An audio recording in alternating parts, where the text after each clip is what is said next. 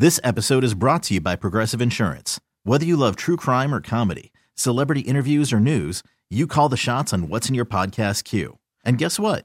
Now you can call them on your auto insurance too with the Name Your Price tool from Progressive. It works just the way it sounds. You tell Progressive how much you want to pay for car insurance, and they'll show you coverage options that fit your budget. Get your quote today at Progressive.com to join the over 28 million drivers who trust Progressive. Progressive Casualty Insurance Company and Affiliates. Price and coverage match limited by state law. It's Denver's home for today's Comedy 103.1 is Big Mike. I'm excited to get this man back in studio. Always makes time for us. He's out here in the Mile High City, and this weekend he is going to be at Comedy Works downtown in Larimer Square. I'd like to welcome back Ron Funches. What's up, man? Thank you for having me, Big Mike. You guys have such a great radio voice. I love it. Oh, appreciate that, man. Of course. Welcome back, man. Thanks for having me. It's always good. You came on a good week because obviously, I mean, you're bringing the comedy this weekend to Comedy Works.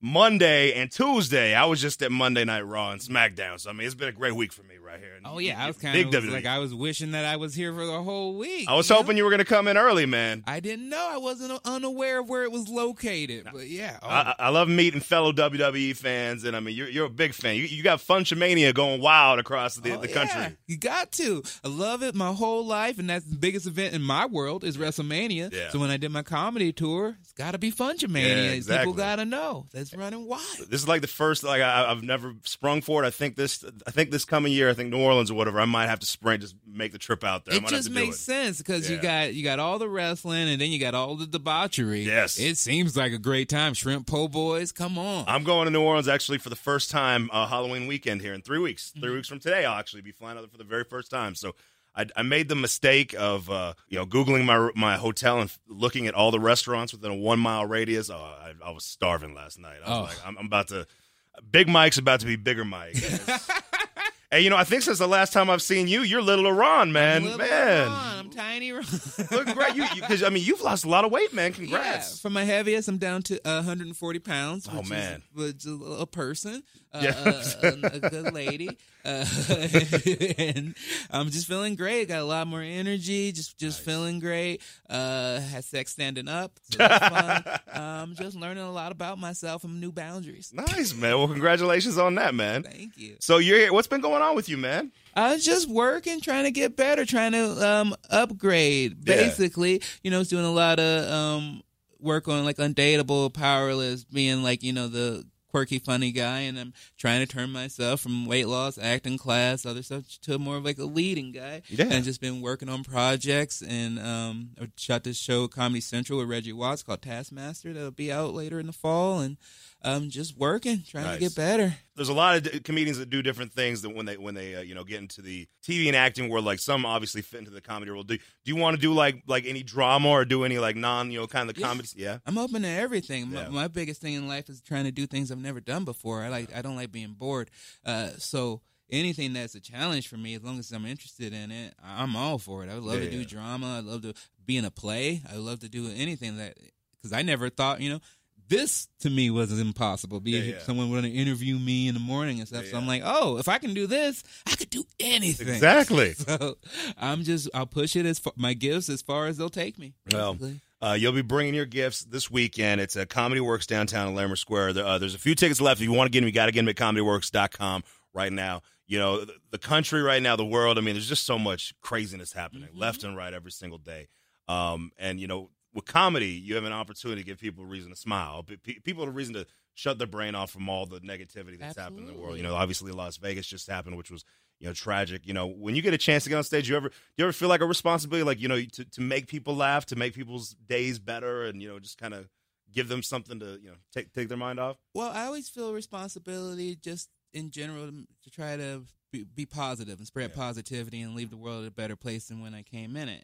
And my way of doing that is by making people laugh and being funny, and I take that very seriously. And I feel like me in particular, and the type of comedy that I do, is kind of an oasis from that type of world, because I don't do any politics. I don't do anything like that because they never interested me. Yeah. And so I like to just introduce you to my world, try to remind you of all the positive things that come in life, and which is my comedy in general, is trying to find the positive in negative situations. Yeah. And sometimes it doesn't. You know, sometimes people want that more. They want to hear the politics. A lot of times in comedy, it's less about laughing and more about, oh, I agree with that. I thought that too, and that's a style of comedy. And I don't really do that. I'm more like, you want to hear about my son and the video games I've been playing and all of this and me losing weight. That's all I really care about. Well, I have a slight little beef with you because when you walked in here, you know, I saw the hoodie.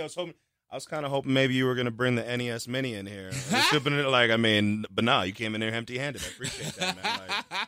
I thought maybe you'd carry it around with you so that you could, if you meet new people, you could play. But okay. Yeah, I didn't travel with it. I brought 3 other video game systems with me to Denver, but I was like, bringing the NES Classic might be a little too much. So I brought my PlayStation. I brought my Switch. I think I brought my DS. But I'm like usually a walking electronics boutique. I'm just. What sucks about the NES Classic is like when it was coming up, leading up, like I knew it was coming, and I was like, "Oh, that's cool."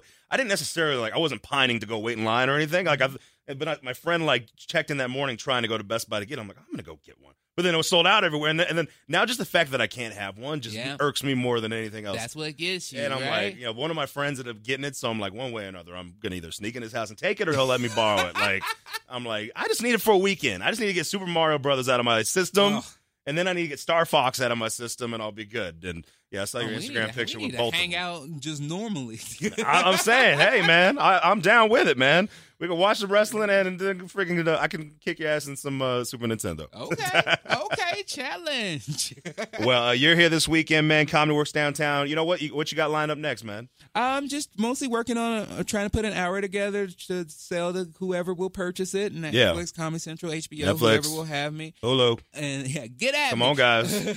And then just writing. I'm working with Seth Rogen and his production company about trying to put a show together based about my son and I. And just really just trying. I got a lot of ifs, ands, and buts, but nothing concrete going on. And then just working on stand-up, getting better. It's getting better and better. Yeah. People are really loving my hour.